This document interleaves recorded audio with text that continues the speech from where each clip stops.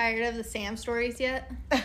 No, not really. Well, I am going to continue your anger of police today. Oh, fantastic. I'm on a trend. I've noticed that when I have a couple episodes back to back, have you noticed that there's kind of a likeliness to my episodes? Yeah. I apparently get on rampages and stick with a theme. And we're going to continue that this week. Well, it's almost like when you Google something and start researching something, there's multiple cases of similarities, like you just said, that come up that you're like, oh, that's interesting. Oh, that's intriguing. Yeah. Yeah. So we're going to continue that trend today. But first, I think we should give a little Tracy Sam story time about just last night. Oh, God. Let's get Tracy real riled before we start this so that we get her fun audio of pissed offedness. Of pissed offedness? Is that a word? No, but I made it one. Nice. Enter it to the dictionary. I like it. So go ahead, my dear. So I got called out last night. So I still work in the mental health field, doing a lot of field emergency crisis intervention stuff. And last night I get called out for a 360-pound, 6'3" male, schizophrenic, off of his medicine, suicidal, covered in blood at the parking lot of a local grocery store. I get called out. I am at home, not dressed, not like just chilling, whatever. I get the call. Like 9 o'clock at night. Which when these calls come in, it's like you've got to get there as quickly as you can. Like every second matters in these cases. I'm thinking law enforcement's going to be there. There's going to be some sort of order and some sort of some sort of order to this. And let me just say, our police department generally handles calls really well. Mm-hmm. There is great camaraderie, whatever that word is, between mental health and law enforcement in our town. And usually, depending on the officers, it works really well. And we're fairly successful at it. I don't know what the hell happened last night. Okay, I am in my 40s. I am 140 pounds. And this guy, like, I just gave a description of him. Like, if he wanted to fuck my world up, he could. Right. Very easily. And when you have the diagnosis of schizophrenia and you're off your meds, very, very unpredictable behavior. He's covered in blood, which signifies that something has happened, whatever. Anyway, I show up there, Samantha. Cops leave. They just literally, they're there for 2.5 minutes. And then they were like, okay, we're going to go to the place where the situation occurred, where he, punched out windows and doors and TVs and whatever. They all walk to their vehicles and drive away. It's 11 o'clock at night. It's dark. No one else is around. And law enforcement leaves me there. Now, I'm a trained professional. Thank God I know what I'm doing. Right. And I have some sort of trusting relationship with this person, and it isn't a complete stranger that's like, who's this blonde chick that's here, you know what I mean? Right. Because that could have been a very, very, very dangerous situation that they put me in. Yeah. That they put me in. I was there to help them. Right. And they just left. Cute. So, me and the chief of police are going to have a conversation this morning about protocol? Yeah. Because that if we need 2 officers at night to go to a traffic stop, but we can leave you, a mental health provider, alone in the dark on the side of a building. Right. But the 2 male cops need backup. Right. For literally traffic stops. If you get pulled over after dark, it is always 2 officers for safety protocol. And it is mental health protocol that we are not allowed or permitted to carry weapons or any tool that can be used for our self-defense whatsoever. So, and everybody knows that. Everybody knows that. One thing.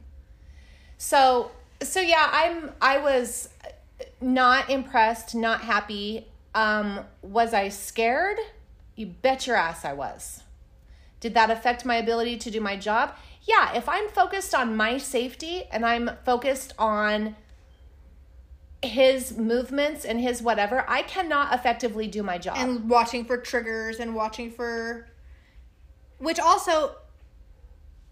He was probably triggered by the police even arriving, and then they just leave. And then they just leave. Because he's scared. He just caused damage. Okay, but they didn't just leave. They said, we're going over to where the incident occurred to investigate it. So in his mind, and he was even saying this, they're going to come back and arrest me, aren't they?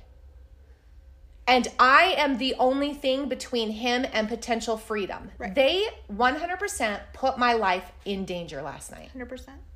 And I am so grateful that, and we talk about resources and we talk about this a lot and being prepared. I am so grateful that on the side I have done the training and the things that I need to do in order to keep myself safe, because you can't depend on anybody else.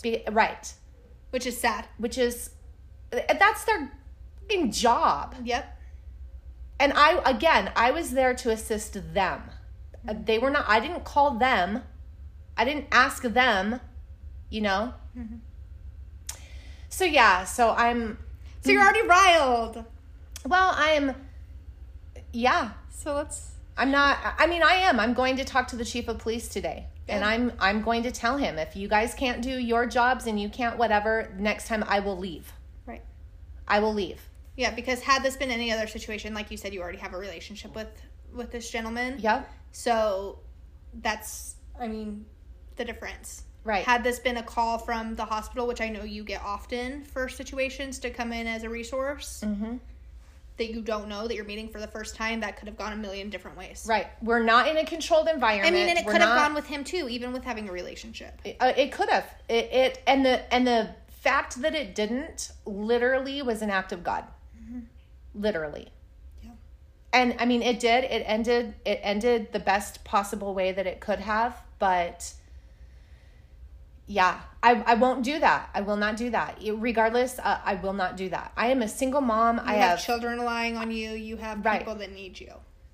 Right. And I'm not saying that he didn't either, because like I said, the situation resolved itself in the best case scenario. It was a positive outcome. But, and the thing is that when the cops came back, they came back, they went, they investigated the situation, whatever. Then they came back, talked to us again. I went up to one of the police officers and I asked him, please don't leave me here by myself, whatever. He, made some offers to the gentleman. He declined to take the officer up on him. He left again. So, I don't know. Cute. It's really cute. I was not impressed. And generally the situation is better with our law enforcement. Our law enforcement they usually do better. Yeah. But I will not be taking another call from them if they can't get it together. If they can't ensure my safety. Mm-hmm. Because my safety is important too. Like, it comes back to 2 officers for traffic stops. But why can't they have your back? Right. I have theirs. Why can't they have right? So 100%. So I'm already a little. Well, you're gonna bring me a cop case, aren't you? Dun dun dun. Aren't you? I am. Fantastic. Okay, so then let's go ahead and preface this with, I do not hate cops. I don't hate cops. I think that law enforcement has a purpose. Hard they job. do far more good than they do bad. Unfortunately, in most cases. No, they do. There's, millions of interactions every day that are positive, that are good, that are done well. There's a lot, a lot. I think it's hard because, we're in this society where we always hear about the bad things that officers do. Yeah. Which I agree that but it's like any situation. There could be a million great Caucasian people that we hear about, the really crappy people, what the things. There could be a million really, really fantastic African American people. We only hear the bad. Yeah. We don't hear the good. And it's like that with police. And there are some bad eggs in the carton sometimes. Yes. And I won't put that. Yeah, there's a million interactions every single day that are flawless and positive. There's a lot of cops that do a lot of really amazing things. But there's also the people that shouldn't probably be officers, that have big egos, that probably should not be in that profession. That take advantage of their position of and power. That, yeah, absolutely. A lot. Mm-hmm. So. I'm Samantha. I'm Tracy. This is the suspended sentence. Today, I am going to be talking about Gerald John Schaefer Jr. Okay. He is known as the cop killer or the hangman. So, I don't know this case. Surprise! Shocking. Here we go. So he was born March 26, 1946, and is a American murderer and suspected serial killer. Suspected. Yep. He is suspected of up to 26 murders. Okay. So Schaefer became known as the cop killer as he was a sheriff's deputy for the Martin County, in Martin County, Florida. At the time of his initial arrest. Why is it always Florida? He also became known as the hangman due to his favored practice for committing murders. He hung them? Yep. Ugh. So Gerald Schaefer was born in Wisconsin and was the first of 3 children to Gerald John and Doris Marie Schaefer. His father was a traveling salesman and his mother a housewife. He was raised in Nashville, Tennessee, and then later they moved to Atlanta, Georgia, until the family permanently relocated to Fort Lauderdale, Florida in 1960. Schaefer later described his childhood as troubled, largely due to the frequent family relocations, his father's alcoholism, and his father's frequent verbal abuse of his wife and children. Although Schaefer's father's occupation resulted in him being frequently absent from the household, he had a difficult relationship with his children. That was part of, like I said, he's an alcoholic and he is a traveling salesman. Mm-hmm. But Schaefer was very close with his mother, who was, in his opinion, extremely protective of her kids. Okay. As a child, Schaefer preferred the outdoors. He developed an interest in nature, and his primary interest as a teenager included collecting guns, hunting, and fishing, activities that his father occasionally would do with him when he was home. Okay. Although hardly a classic loner, classmates recall him as, quote, not being part of any clique. He frequently pursued his interests alone, leading his family and peers alike to view him as a outdoorsman. That's what he wanted to be known as, is that he was outdoorsy. Okay. He had aspirations to become a park ranger when he grew up. Park rangers! By his teenage years, Schaefer developed erotic fantasies of hurting women, whom he deemed worthy of his contentment. Oh, where does that come from? Please refer to our Toy Box Killer episode, where Tracy goes into the correlation between abuse and power and sex. So these fantasies gradually evolved into a nice little sadomasochism. I'm going to say it wrong now. Sadomasochism? Oh, we did it so good in our last episode. He was a sadist, a sexual sadist. Enjoying bondage and deriving pleasure from inflicting pain upon himself as well as women. Oh, upon himself. Okay, now, the BDSM community are not sadists. No, that is biggest thing, consent. It's consent. So, and they get pretty, I don't want to say riled up because they're not, but there is a distinction. And they don't want to be associated with people like this. No. Sexual sadism and the BDSM community, I can't even, they're not the same thing. And you just said it. It's consent. That is the biggest thing. And when one person taps out, it's done. Yeah, that code word is thrown out, that safe word, it's that's the end of it. Right. So he occasionally liked to wear women's underwear, and he would also wear the underwear around his neck until he achieved orgasm via autoerotic asphyxiation. Ugh. Okay. So here's the hanging thing for you. Okay. Typically, these rituals involved Schaefer tying himself to a tree in rural locations. And these fantasies would increase in terms of frequency and intensity with time, gradually dominating most of the time that he was awake. He thought about it all the time. Oh. So Schaefer also became a peeping Tom in his mid-teens and was known to have developed the habit of cross-dressing. Although he dated in his high school years, several female classmates viewed him with a lot of disdain.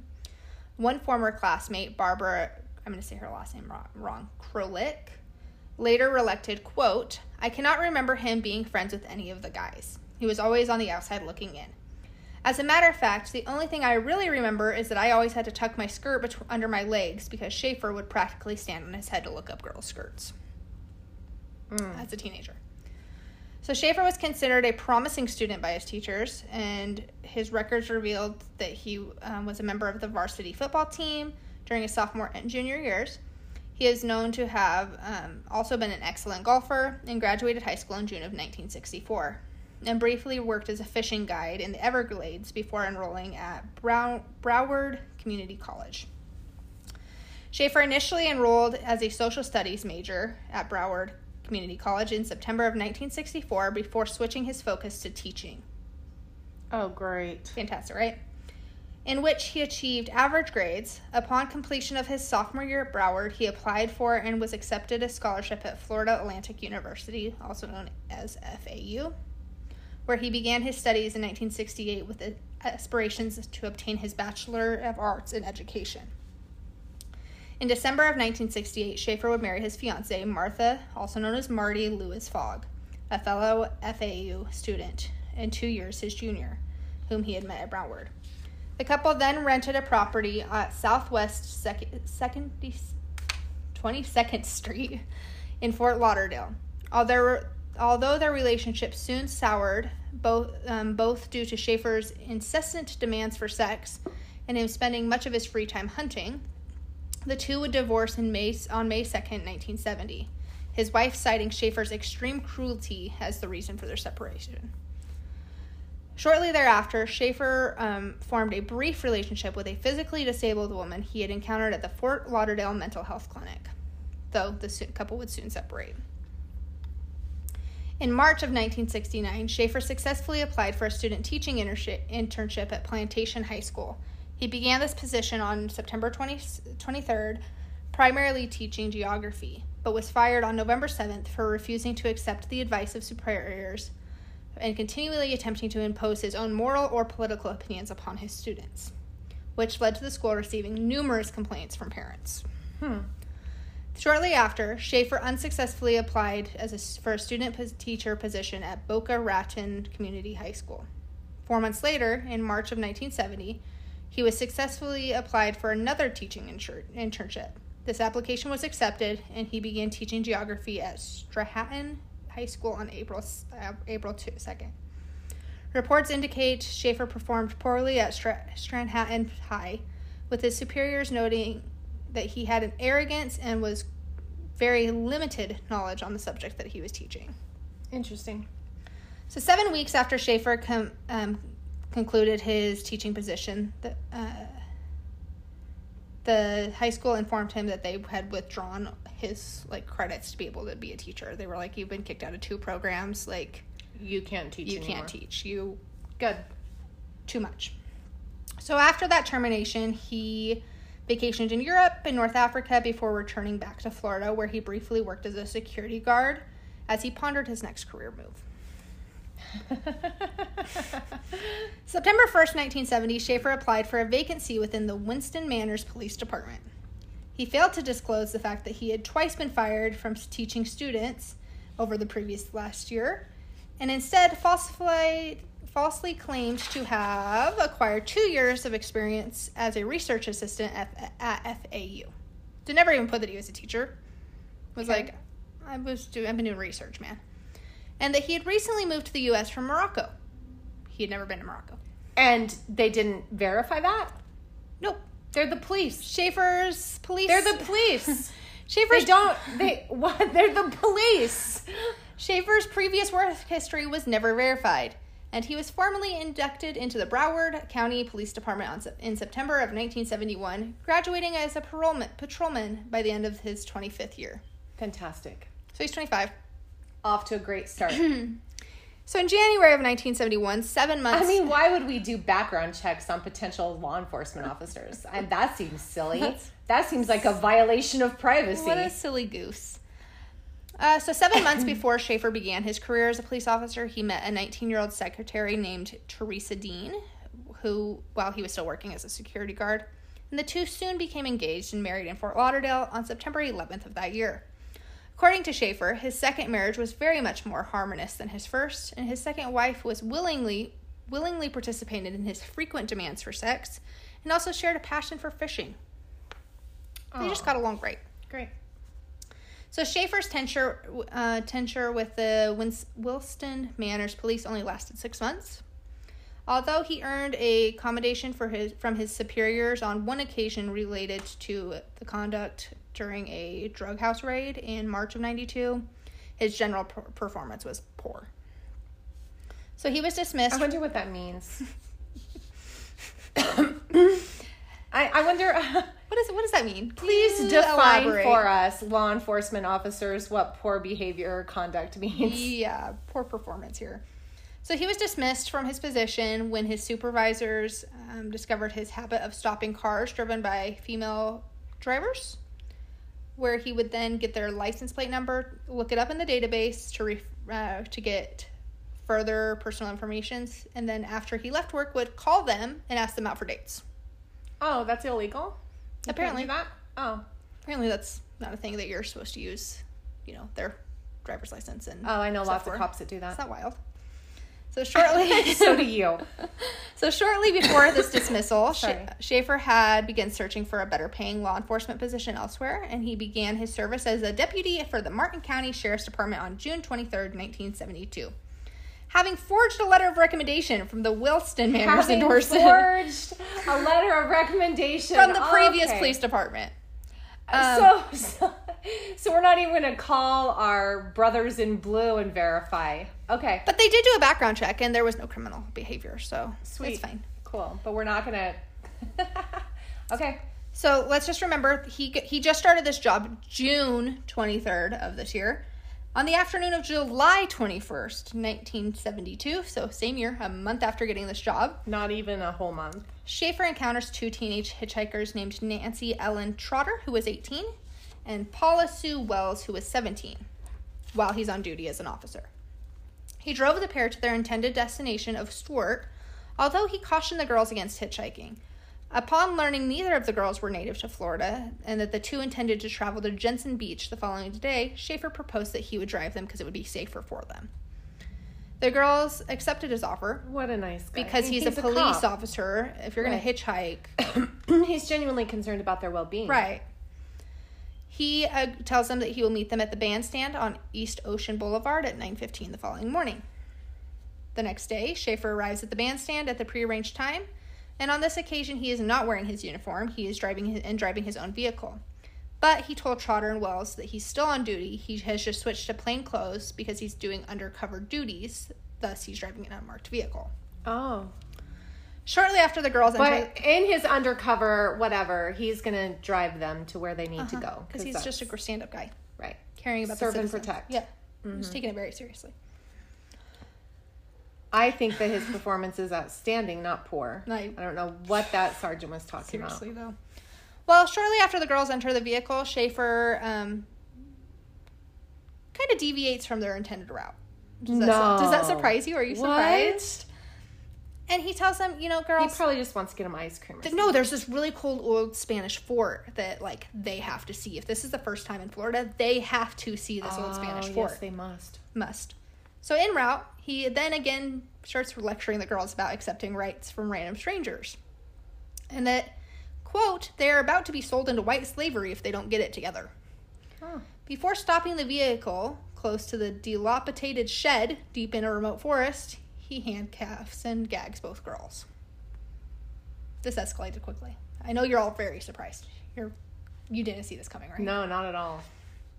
So he took one victim to a large cypress tree close to the Indian River, ties her legs to the trunk just below her knees, before binding a noose around her neck, which he then ties to a branch in such a manner that it puts pressure on her neck without, like, hanging her yet because she's standing on the branch below. Schaefer then takes the other victim to another tree a short distance away, where she too is bound in a similar manner, in which she is forced to stand upon a narrow exposed tree root as a makeshift slooping, like, counter of the noose. I don't know if that's described. It's tight enough to hold her head up that if she moves at all, it will hang you, but without hanging you. He then informs them that they are both about to be raped and murdered. So at that moment, Schaefer receives an urgent radio dispatch informing him that he immediately needs to report to the station. He leaves both girls bound and standing on their perches. Yeah. Vowing that he will be back very soon, and says, I gotta go, and if you try to move, I'm going to kill you, and I'm not going very far down the road, so don't even try to escape, because I'm gonna be right back. Well, when Schaefer returned to the forest approximately hours later, he discovers that both girls had escaped. He immediately returned home and called his station, where he informed Sheriff Robert Crowder, quote, I've done something very foolish and you're probably going to be mad at me. Oh. Schaefer then proceeds to explain that he had decided to teach two girls a lesson about the risks of hitchhiking, but he may have overdid the job. He then proceeds to explain that he had abandoned the two girls in a general swampland area on Hutchinson's Island, not far from the Indian River. Crowder and Lieutenant Melvin Walden immediately proceeded to Florida State Road A1A, where close by the highway they discover a desperate, partially gagged teenage girl with her hands pinned behind her back, swimming in a flutter kick on her back through the river. Oh my God. As the officers slowed to a halt, they observed the very distraught girl clamber out of the river bank, with sections of her jeans and blouse shredded from attempting to get their attention. Upon removing the gag from the girl's mouth, the officer heard her identify herself as Nancy, and then started seeing that her friend was somewhere in the forest. To Trotter's relief, she was informed that a truck driver had discovered Wells trying to get through the woodlands, and he had taken her to the police station 45 minutes earlier. Was that true? Mm-hmm. Okay, good. Trotter was driven to the station, where she and Wells recounted the ordeal to Crowder.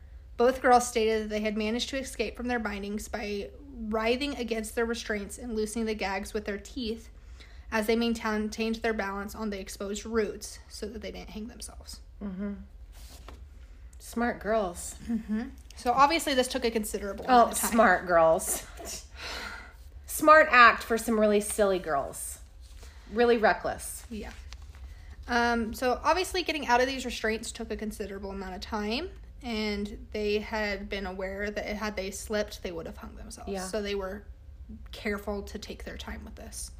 So both girls provided a detailed description of their assailant and his vehicle before formally identifying Schaefer as the individual responsible for this entire ordeal. Although Schaefer repeated his innocence and that he was simply just overreacted in his efforts to demonstrate the dangers of hitchhiking to two young women, the story was not believed. Surprise. Right. He's just a great guy. He's just teaching women the dangers of hitchhiking. So he was immediately dismissed from the force and placed under arrest, with Crowder instructing his officers to file charges of false imprisonment and aggravated assault against him immediately. Good. So approximately 2 weeks after his arrest, Schaefer posted his $15,000 bail, which he then was able to await his November 1972 trial from home. He returned to the house where he and his second wife rented in Stuart, and his wife and in-laws noted no change in his demeanor and believed his claim that he was simply just trying to teach the hitchhikers a lesson. Now, on September 27th, 1972, two other girls were abducted. Susan Carol Pace, 17, and Georgia Marie Gessup, 16. The two had encountered Schaefer while the three attended an adult education center in Fort Lauderdale. Schaefer, though, introduced himself to the girl as Jerry Shepard. On the afternoon of the disappearance, Place's mother, Lucille, arrived home to find her daughter straightening up her room as Jessup sat on a chair in the bedroom, and both introduced Lucille to a man in his 20s who they referred to as Jerry, and said that Jerry had intended to travel to Fort Lauderdale to go to the beach and play guitar. Although Place's mother seemed suspicious of Jerry, he assured that his attentions were notable. Nonetheless, she noted the number on his 1969 Datsun. It's a car, I guess. Mm-hmm. And Place confirmed her mother's suspicion that she intended to leave home, although she was fearful that something was going to go wrong because she didn't trust this guy. Her daughter said, "We're just going to be gone for a little while," and that she would remain in contact with her mother. The girls left Place's household with Schaefer at approximately 8:45 p.m. And when Place did not return home 4 days later, Lucille's first contacted Jessup's mother, Shirley, only to learn that her daughter had, quote, run away 4 days earlier. She said likewise that she had not heard from either girl since.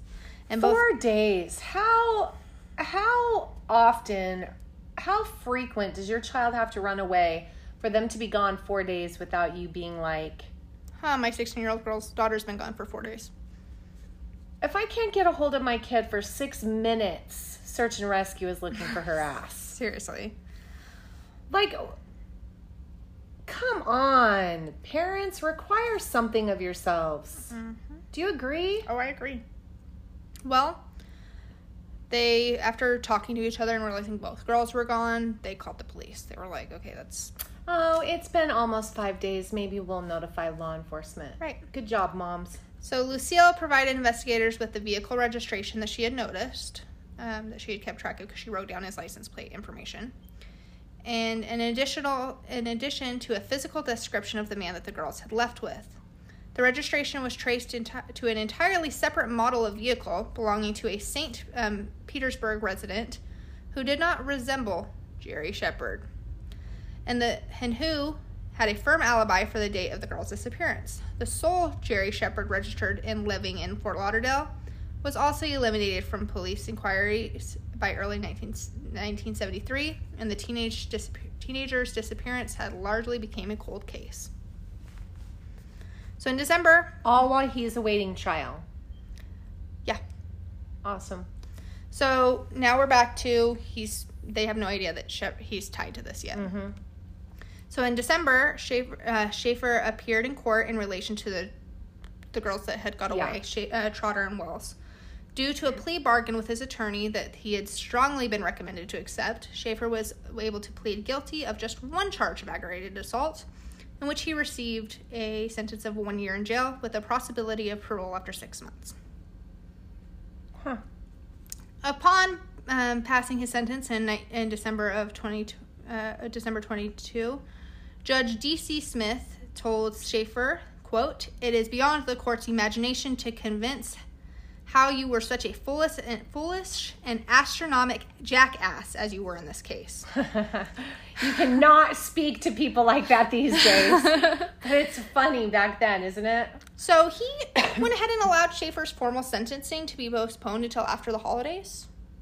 And Schaefer began serving his sentence in county jail on January 15th of 1973. Okay. You can have the holidays at home. It's fine. You're just a jackass. It's okay. You can go home.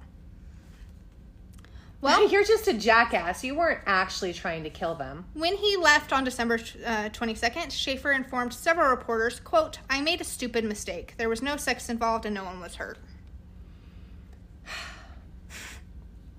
But on the afternoon... Because they were smarter than you. That's the only reason that nobody was hurt. Right. But whatever. So on the afternoon of April 1st, a father and son searching for discarded aluminum cans discovered decomposing remains of two individuals scattered within a hole along the Port St. Lucia in Florida. The location of this grave was 212 feet from the nearest dirt road, and the grave itself was only 2 feet 3 inches deep. Deep scratch marks were evident on the base of a tree nearby the gravesite and close to, they had been dismembered. So there was a torso in one spot and other things in another spot. One victim wore the remnants of blue jeans and embroidery. Embroidered. Oh my goodness, words. In a circular emblem of the Roadrunner, whereas the other was completely nude, and the pile of clothing belonged to the deceased was discovered nearby. Sections of both bodies had evidently been scattered by wildlife at that point, because it was a very shallow grave. And the location of this discovery was approximately 6 miles from where Trotter and Wells had been held captive. Interesting. Both girls had been found, had been bound and murdered with their spinal cords severed and their lumbar and cervical section completely shattered. Oh my God. It looks like these were shattered by a knife or a machete, and their bodies had been completely decapitated after death, and their jawbones had significant fractures. One set of remains, later identified as Place, had also sustained a gunshot wound to her lower jaw consistent with a .22 caliber pistol. The bodies were taken to Dade County Medical Examiner, where Dr. Richard Solverin formally identified the victims as Place and Jessup on April 5th. Shortly thereafter, Schaefer was informed of their identifications. He immediately requested a public defender. He heard about it on the news, and he was like, yeah, so I'm gonna need an attorney. So the murders of Place and Jessup had been committed at the time when the Supreme Court in Florida had declared capital punishment as unconstitutional, and prosecutors sought life imprisonment for Schaefer. Schaefer pleaded not guilty to the charges against him and frequently conveyed a distant demeanor throughout the entire official proceedings, often staring coldly at prosecution witnesses as they testified, because, like, her mom met him. Yeah. And so he just would stare him down during court. Mm-hmm. Or turning and smiling at members of the press while witnesses testified. Jesus. He's gross. During closing arguments, the jury began their deliberations at 3:45 p.m. They deliberated for 5 hours and 10 minutes before returning with 2 verdicts of first-degree murder, which Judge Towbridge formally announced to the court at 11:05 p.m. Upon a receipt of the verdict, Schaefer proclaimed his innocence, stating to the reporters, quote, "It's the roll of the dice. I had a good defense, and I'm innocent." Closing arguments determined the sentence of Schaefer should be received on October 3rd, and saw the defense argue he had should be involuntarily institutionalized under the 1971 Barker Act. So he wanted to go to a mental health facility. Yeah. I wonder why. Right. Because we know police don't usually do very well in jail. And crimes against children don't usually do very well in jail. You got a double whammy there, buddy. Yeah. Well, and didn't it say that in the beginning, like, he had a girlfriend that he meant in a mental health hospital? Yep. So, I mean, he can still do what he's doing also. Right. Well, Schaefer proclaimed his innocence once again, and once again asked to be sent to a psychiatric hospital in opposing prison. They said, no, you're going to prison. Yeah, you're pretending. Yeah, so Place's mother expressed her satisfaction with Schaefer's sentence of life imprisonment as opposed to him receiving the death penalty, and she said to reporters, quote, "At first I thought that I would like to see him dead, but I think people suffer more with confinement. Death is an easy way out. Just as long as he's never on our streets again, I'm happy." Yeah. But on December 3rd, 1995, Schaefer was brutally stabbed to death on the floor of his cell. Oh. He had been stabbed over 45 times in his face, neck, head, and body, with his throat also being slashed and his right eye completely destroyed. He also had several ribs fractured, and his body was discovered by a fellow inmate who informed the staff of his death. Oh. So according to police officials and prosecutors, a 32-year-old fellow inmate named Vincent Rivera had killed Schaefer following an argument over who received a final cup of hot water from a dispenser days prior to his murder. Rivera was convicted of Schaefer's murder in 1999, and he received 53 years and 10 months imprisonment added to his life sentence that he already had for a double homicide in Tampa in 1990. Rivera never confessed to the crime nor gave any motive for his murder, but it is suspected that Schaefer was killed by a prison informant. As in the year prior to his murder, other inmates had repeatedly thrown human waste at him and twice set his jail cell on fire. Wow. Reportedly, Schaefer's classification as an officer confirmed that he was murdered in a direct response to his leaking confidential information to authorities, as well as well-respected and powerful inmates. So upon hearing Schaefer's death, the mother of one of his victims, Georgia Gessup, informed the media that she considers Schaefer's own murder in a case an overdue justice. She stated, quote, "I've always believed he was going to get this. I just wish it had been sooner rather than later." The judge who had presided over his murder trial, Cyrus Trowbridge, remarked, quote, "He finally got the death sentence that he ultimately deserved, but I just couldn't give him." Oof. And that, my friends, is Gerald John Schaefer. So they say that he probably killed up to 26 women, and that he was probably getting that information from the stops. Oh. So those are the ones that they can pin on him. Oh. Because he spoke to this woman's mother. Well, and I was like, because I was wondering about the other victims. That's why they say he's an American murderer, suspected serial killer. Suspected, because they don't know. And I wonder if, other than the fact that he was with the girls, before and at their mother's house, I wonder if they had any evidence. Well, I think it's also interesting that it's very close to where. Oh, you bet, but all of that is circumstantial. Right. In a court of law. Right. It's really his actions and his behavior that... I think it's funny that he hears on the news that they've been identified. And then goes and gets a public defender. And then says, I'm innocent. I'm going to need a lawyer. But then goes, I'm innocent. Right. Innocent people don't, yeah. So what do you think? I want to know your take on this. Do you think it is more of a punishment for life imprisonment or death penalty? Oh, man. Or brutally being stabbed to death in your jail cell? This is really a hard... I don't have a conviction on this. Nice word choice, right? Mm-hmm. We're going to do an episode on the death penalty and I'm writing it and researching it right now because I am not God. And I know, there's this huge argument of an eye for an eye, and I don't necessarily believe that an eye for an eye means every man, to make the distinction between an eye for an eye, because we don't understand the motivation, the why. We don't understand. There's two sides to every story, and no matter how flat a pancake is, there's always two sides, right? Mm-hmm. So do I think that it's fair that, do I think that it's right, okay, that he got stabbed to death in a prison cell? No. Do I believe life in prison is more of a punishment than the death penalty? No. Could I ever convict somebody? Could I ever sit on a jury and convict somebody or order somebody to death? No. Again, because I am not God, and I don't believe that that's my call. However, prison has a system. There is an organization in prison, and it is different than what we know on the outside world. It's different.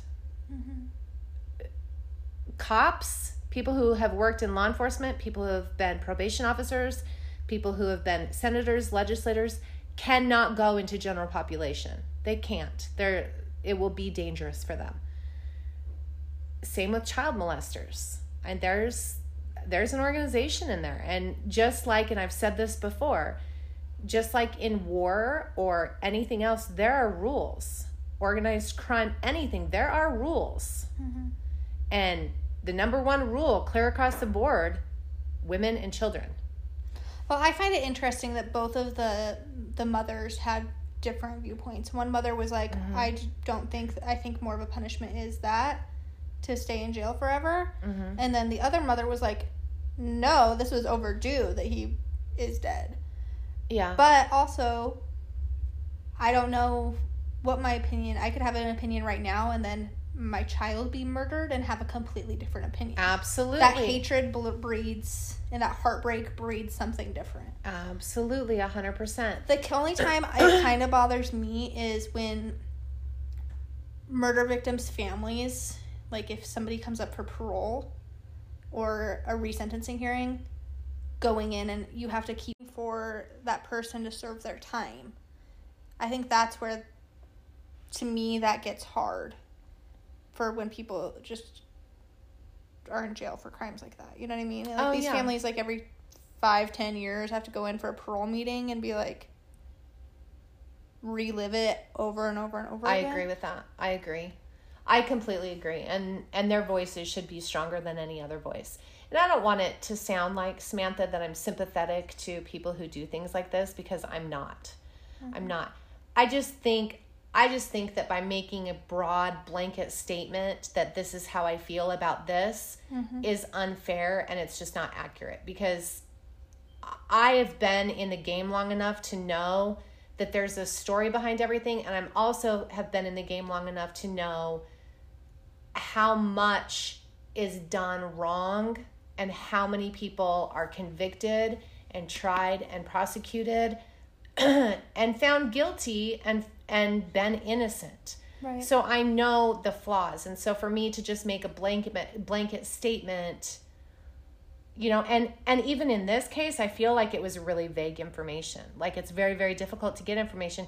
How are they saying that there's 26 other, why is he a suspected serial killer? Like, what are the ties? Just like, they just take, and maybe this is the way that their system works, right? And I don't know, I'm asking, maybe this system works like every unsolved crime that has this list of criteria of similarities could possibly be linked to this person. Right. I don't know, but why are they saying that? Right. Well, and it also kind of makes me specifically angry. Like, there's a lot of cases that I want to cover because I feel like there's, like we've said a million times, every victim story is important. Yeah. It's important to be heard. But also, why is it only high profile or things that we are able to get lots of information for? Because we're desensitized. That's why we got to have the good ones. We don't want the little ones with no. I've talked about this in our last episode. It is. I agree with that. But I mean, we're desensitized. Our that's just what we are.